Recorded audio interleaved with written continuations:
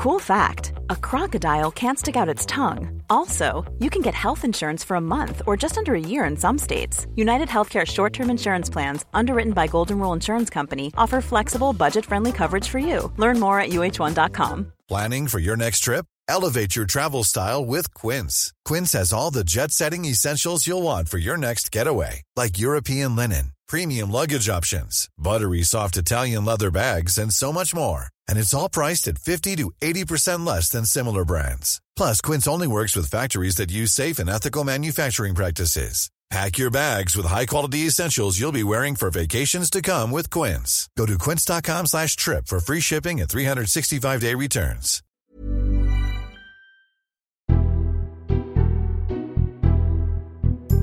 Hello and welcome to the Red Box Politics Podcast on the Times. I'm Matt Chorley. This is our fifth and final episode in this week of special episodes of the Red Box Podcast. Hopefully a bit lighter and a bit less miserable than the rest of the episodes have been this week. I'm delighted to be joined by Ian Hislop, editor of Private Eye since the age of 25. Have I got news for you, team captain since the age of 30. Private Eye's now been poking fun at politicians for 58 years. Have I got news for you now? And it's I think 58th series, and he's back on tonight with Alan Johnson hosting, Janie Godley and Tim Shipman from the Sunday Times. So I suppose my first question, Ian, is what on earth are you doing having Tim Shipman on?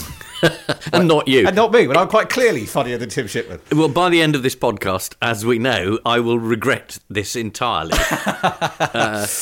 I think Tim's on in order to explain his forecasts from the previous week, and he can tell us why they didn't quite happen, or not in quite those terms. Well, obviously, it's not for me to comment on whether or not all of Tim's stories stand up by Sunday lunchtime. No, I mean, I'm just saying they're very, very exciting on Sunday, and sometimes they're not quite so exciting on Monday or Tuesday. Things move very fast. They move very It's very fast. difficult. And even harder for you doing a fortnightly magazine because things move incredibly fast. How late in the day can you go, basically? For sheer vindictiveness, I mean, last issue they had a vote at 8 o'clock, which is when we go to press on a Monday evening, literally at 8. So I felt persecuted. No, it is very difficult. I suppose what it allows us to do is admit that things are changing at an unbelievable speed. Just pick out the stuff that seems to be important without saying this is what's going to happen.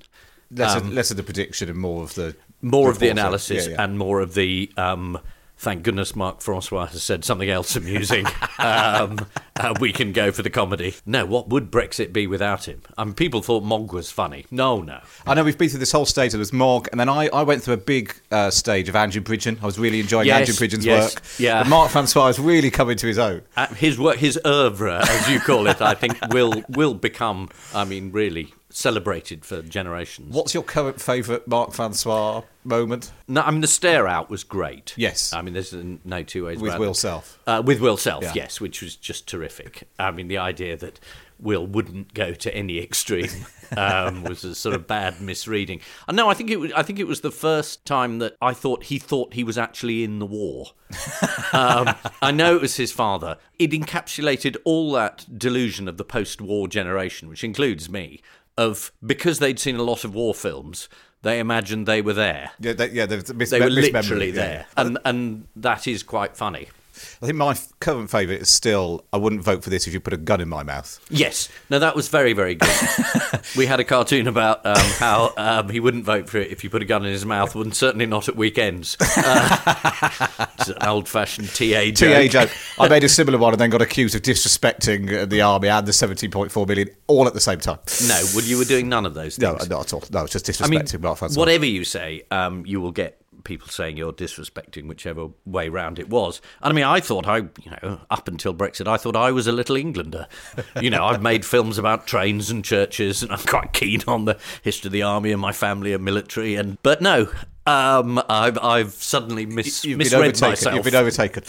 Now, so here we are in your office, which yes. I'm pleased to report for listeners is exactly how I hoped it would be. Sort of higgledy-piggledy furniture, piles of books, lots of paper and things pinned to the walls. He's lying. It's chrome steel and there's silent banks of very young researchers working for nothing. Yes. Looking glumly at me.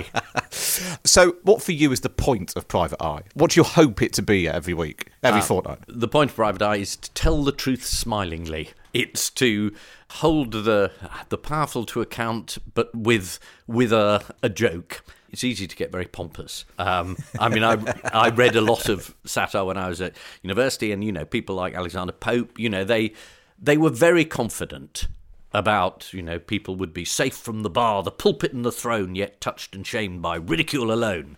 And I think probably as a younger man, I absolutely believed that, or I believed it enough to claim it. You get less confident, particularly after 30 years of the same stories coming around and banging away at some stories for that long. I mean, we're in the middle of Brexit. I have to say, as a young journalist, the first people I thought were really funny were those backbenchers who just banged on about Europe and never said anything else. And they're still there. They're still there. It's not even the same type of person. It's the same people making the same speech. Again and again. That is extraordinary. Yeah. Which bit of the magazine do you like the most? Is it the stuff at the front, the jokes, or is it the gossip, or is it the stuff in the back? For me, the unique thing about the Eye is you get to do both. Yeah. And very early on, my predecessor said the formula that they'd come to, which is one of his great inventions, was you make jokes about what people know, and then you add to that by telling them what they don't know. Then the week after, you can make jokes about that, because by then they'll know it. So it's a rolling dialogue between the two bits of the paper.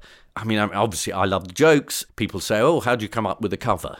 And I say, well, we all sit around, and then I put my own joke on, because I'm the editor, which isn't strictly true. And when does that happen? When does the cover? Very late on a Monday. Yeah. And there's sort of 3 or 4 of us sit around and try and make each other laugh. And you can imagine it's sort of, the attempt is not to laugh at anyone else's joke at all in case it gets on the cover. But we come to a consensus in the end. And sometimes it's really obvious, the joke's just there. Sometimes you have to work a bit harder. So for some people, satire is sort of for a point that you're trying to further a political cause or viewpoint, but you sort of pride yourself on not doing that. No, I would poking. say no one could read Private Eye and know which side you were on. I'd want them to know what I thought about a particular issue. Yeah. I'd want them to know where the Eye stood on whatever the current debating point was. I mean, all satirical jokes are there to make a point. Yeah. I don't think they're there to make a tribal political point. Yeah. And some people are very disappointed. They just say, if you're a satirical publication, why aren't you 100% pro-Corbyn? And they literally have no idea why a satirical magazine would not essentially have jokes which say, do you know why Corbyn's marvellous? Yes, because he's so marvellous. that would count as satire for some people on the left. And the same is true. I mean, here are some cancelled subscribers from furious Brexiteers who say, I don't understand. Why is Private Eye, why does it have a view? Why isn't it impartial?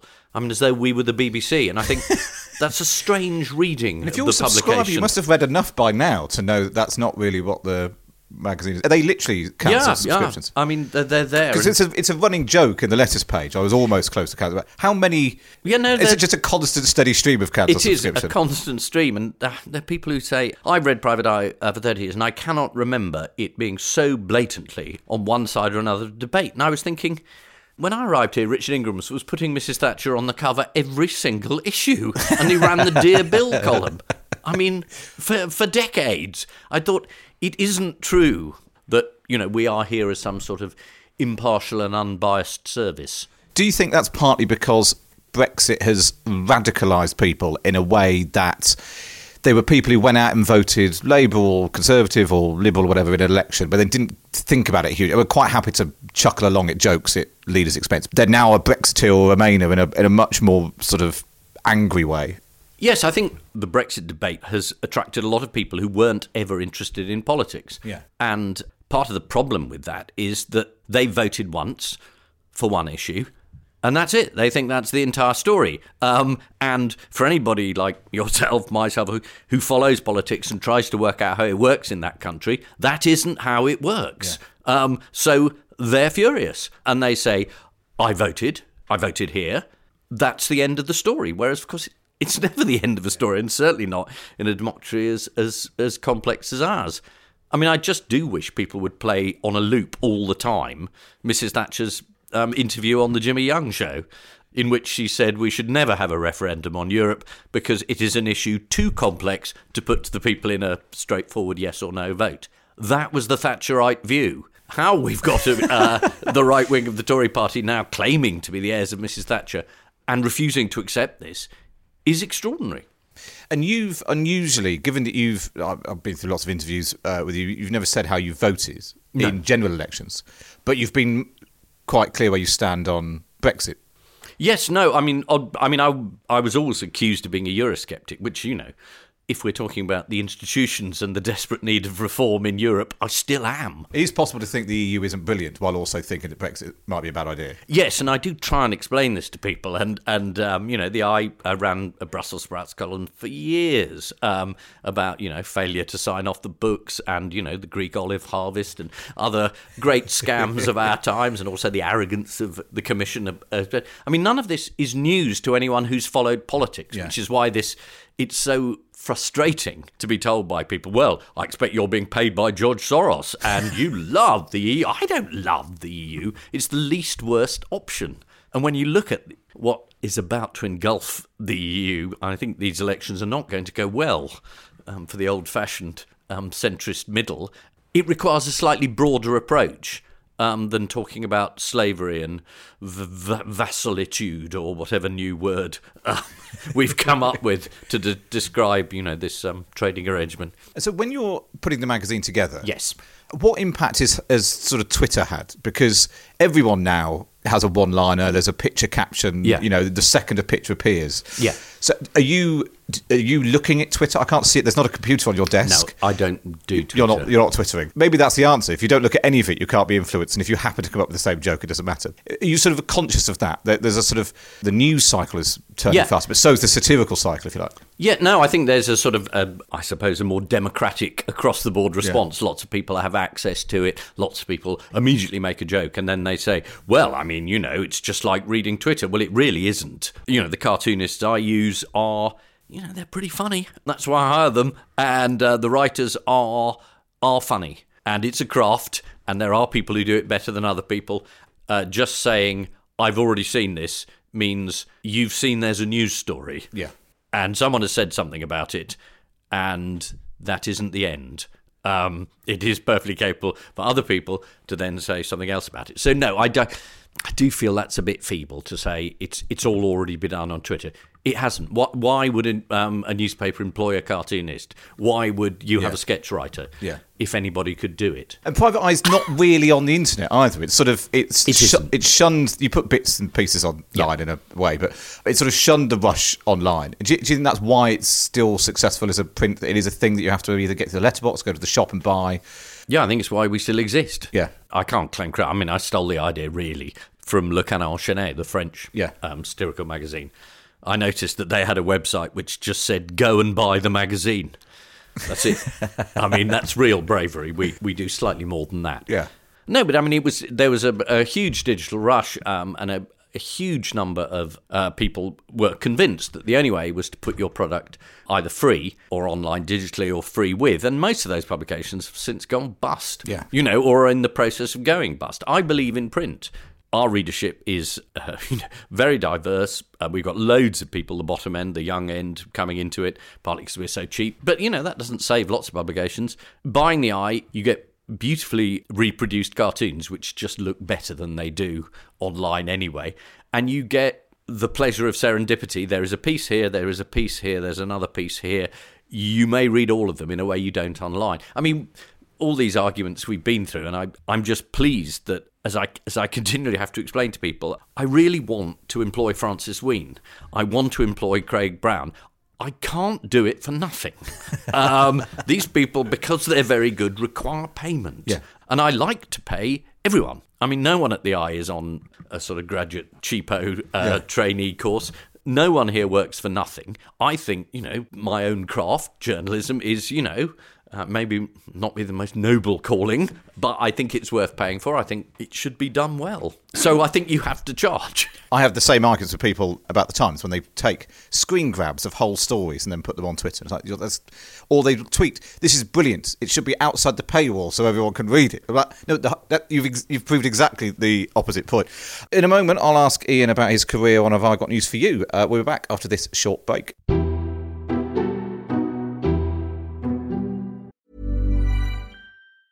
A lot can happen in 3 years, like a chatbot may be your new best friend. But what won't change? Needing health insurance. United Healthcare Tri-Term Medical Plans, underwritten by Golden Rule Insurance Company, offer flexible, budget-friendly coverage that lasts nearly 3 years in some states. Learn more at uh1.com. It's that time of the year.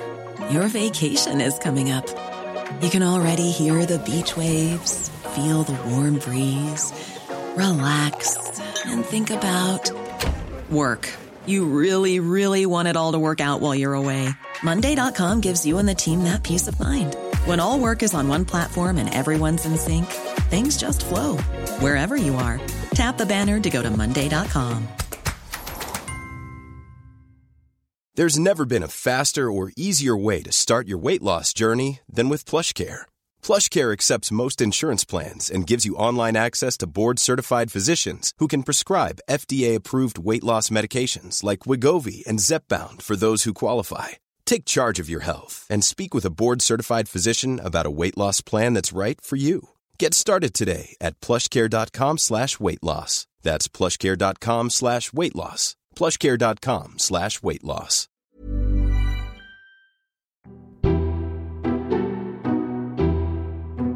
Let's talk about your other job then, the other thing that you're best known for. Have I got news for you? Yes. Which is back for its, like I said, 58th series. Can I just say, since you said, well, everyone's being totally miserable, I think Henning Venn last week made the most single brilliant joke by saying a man who's tired of Brexit is tired of life. And I thought to have a German comedian come, adapt Dr. Johnson and turn it into a celebration of Brexit was just stunning. Yes, absolutely, absolutely. Now, how do you approach Have I Got News for You? Do you prep for it? I mean, it's been a while, but every so often there's a story about how it's all scripted and people just turn up and read out the joke. What do you do? Those stories are written by people who've obviously never seen the programme. How do you prepare for it? Do you prepare at all? Do you know what's going to come up? Do you just turn up and wing it? I'm afraid I turn up at 6:30 and so does Paul, and then we do the show, and it's not rocket science, what's going to turn up. I mean, it's always the same stories, apart from the second round of stories about parrots and iguanas, and I've never, ever known any of them. Someone will contradict me and say I got one right in 1984, but I mean, on the whole, I have no idea. So no, I mean, the thing about it is it's meant to happen in front of you. Yeah. I mean, that is the idea. And say last week, if someone had said, oh, the big thing in round one is going to be explaining to David Dimbleby what a booty call is, I would have said, I don't think I can prepare for this. It's a strange show. I'm not sure you ever really did get there either. Do you think you knew by the end what you were talking about? Do you know, I'm not entirely sure, but I think Stacey Dooley was about to explain it in more graphic terms when he said, why don't you give me one? Which I think he meant a call, but the audience, I'm afraid, was way ahead of us, and so it all dissolved. But it was interesting seeing David Dimbleby doing that. Presumably he could only do it having stepped down from doing Question Time. Yes, he'd been asked for years, like everyone else, but I think it was just, for us, it was just hysterical. I mean, it was like being on Question Time, except you didn't have to do what he said. Because you've done Question Time as well. Yeah, I mean, I've done Question loads of times, and which is quite a terrifying show. But that's terrifying because, in the Robin Day era, it was terrifying because you thought he would eat you alive. I remember when I was very young, he had Charles Moore on, and Charles at one point said, please, Robin, can you stop torturing me? I mean, that's rare on television. On television, yeah. He'd just skewered him. I was about the same age as Charles and went on, Shirley Williams was on, and it was it was very terrifying at that stage.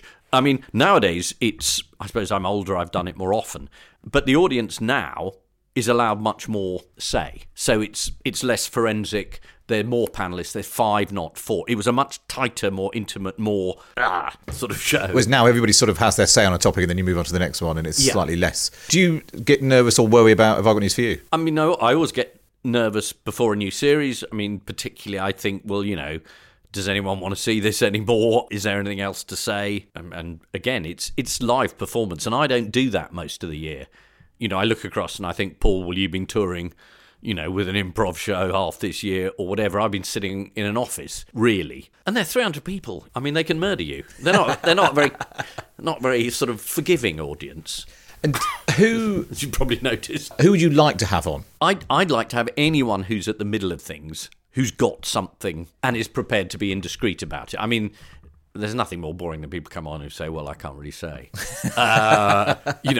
So in terms of politics, it's fantastic having people on who open up. Jess Phillips, terrific. Alan Johnson's great, because you start thinking, every time he's been on, he was talking about his time at the Home Office and immigration, and I just thought, why didn't you say any of this when you were there? At the time, yeah. You get a real sort of frisson there. So I really like that. I suppose I should ask you about Boris Johnson. Yes, you and should. Your collective role in creating him. Yes. This is what you're accused of. You took this, up until that point, completely anonymous, shy, retiring individual. He appeared on I Got News for You, and before you know it, he's ruined the country. Yes. So goes the narrative. 7 appearances by Boris in total, I think the last one over a decade ago, are entirely responsible for the current thing. I don't buy that. I mean, I have to say, if I'm looking for someone to blame, I blame London. The largest electorate in Europe, twice. People in London who should know better voted for Boris. I didn't vote for Boris. I'm not accepting the blame for him. You lot, collectively, millions of you, voted for him twice. And it's no good saying, oh, I'd seen him on a comedy show. I had no idea. I mean, the first time Boris appeared on Have I Got News, he was so cross with me. He wrote a large piece in the Telegraph attacking the show because I brought up Darius Guppy and the tape, which I still have, obviously, Boris, if you're out there. No, I'm not having that. Ken Livingstone was on the show previously, appeared more times than Boris, and we were accused then of making Ken Livingstone's career. I mean, Charles Kennedy, one of our most popular guests, wasn't Prime Minister. No. He was funny. He was genial. He didn't make it. We've had Caroline Lucas on a lot of times. It hasn't done the Green vote a huge amount of good. Maybe the two things just aren't connected. Do you know, I think it may not be that simple. Now, one of the things that we've done on the podcast this week was speaking to MPs about, it's a pretty grim time in Westminster at the moment. And actually, I think what's happened is quite a lot of them are keeping their heads down. And so we've got your Mark Francois appearing on the telly a lot because nobody else will. But there's an awful lot of tired... Well, the media does this. It does tend to go for characters who are funny or odd or bizarre. And that's a reflection of human nature rather than a deliberate bias against the sensible. Yeah. Do you ever feel sorry for MPs? Yeah, I do. And I felt sorry for them this time, with people, again, saying, oh, God, why can't they just get on with it? Really, blimey. The MPs, what are they doing? And I think, well, I'm afraid this is how you voted. Collectively, we returned to Parliament which was incapable of agreeing. We didn't give anyone a majority. Lots of people out there. If we're talking about the collective will of the people, the latest manifestation of it we have is the general election result, not the referendum, the general election result. And that result guaranteed stasis in the House of Commons. So that's what they ended up with. Their role now is to get out of it. Yeah. And we haven't given them long. Some of them have been very, very tardy about it. So I do feel sorry for them in that they are doing what they were put there to do. Why do you think currently the current crop of leaders and politicians is so bad? Do you think they are? I think they are, but do you think they are? Yeah, no, I think it's difficult not to think they are.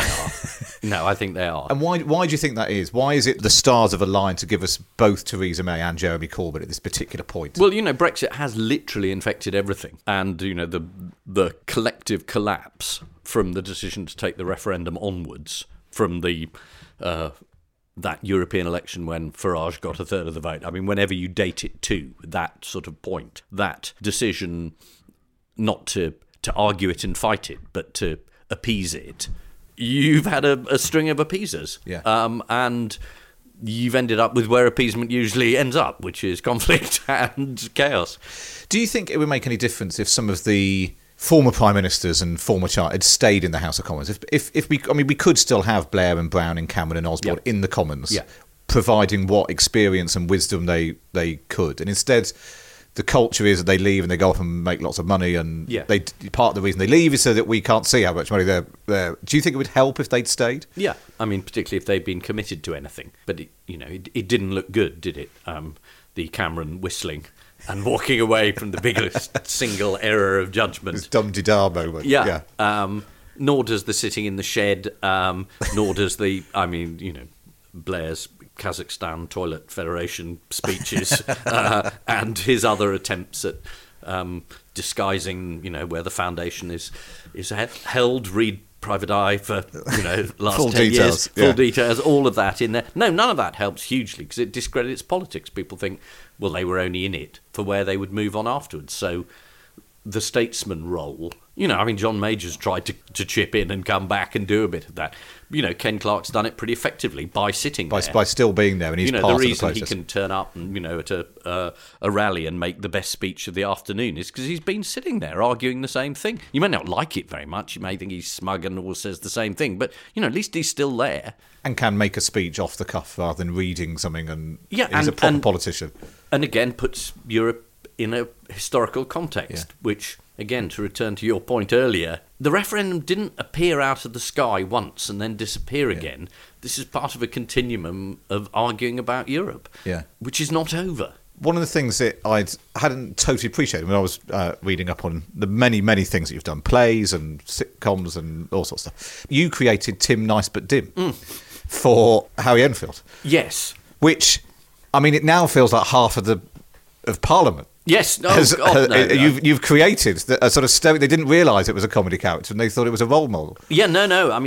The idea that this would have been what people aspired to be. I was writing with my friend Nick Newman on Harry Enfield's show, and Harry said, all my characters are working class and shout a lot. Have you got anyone else?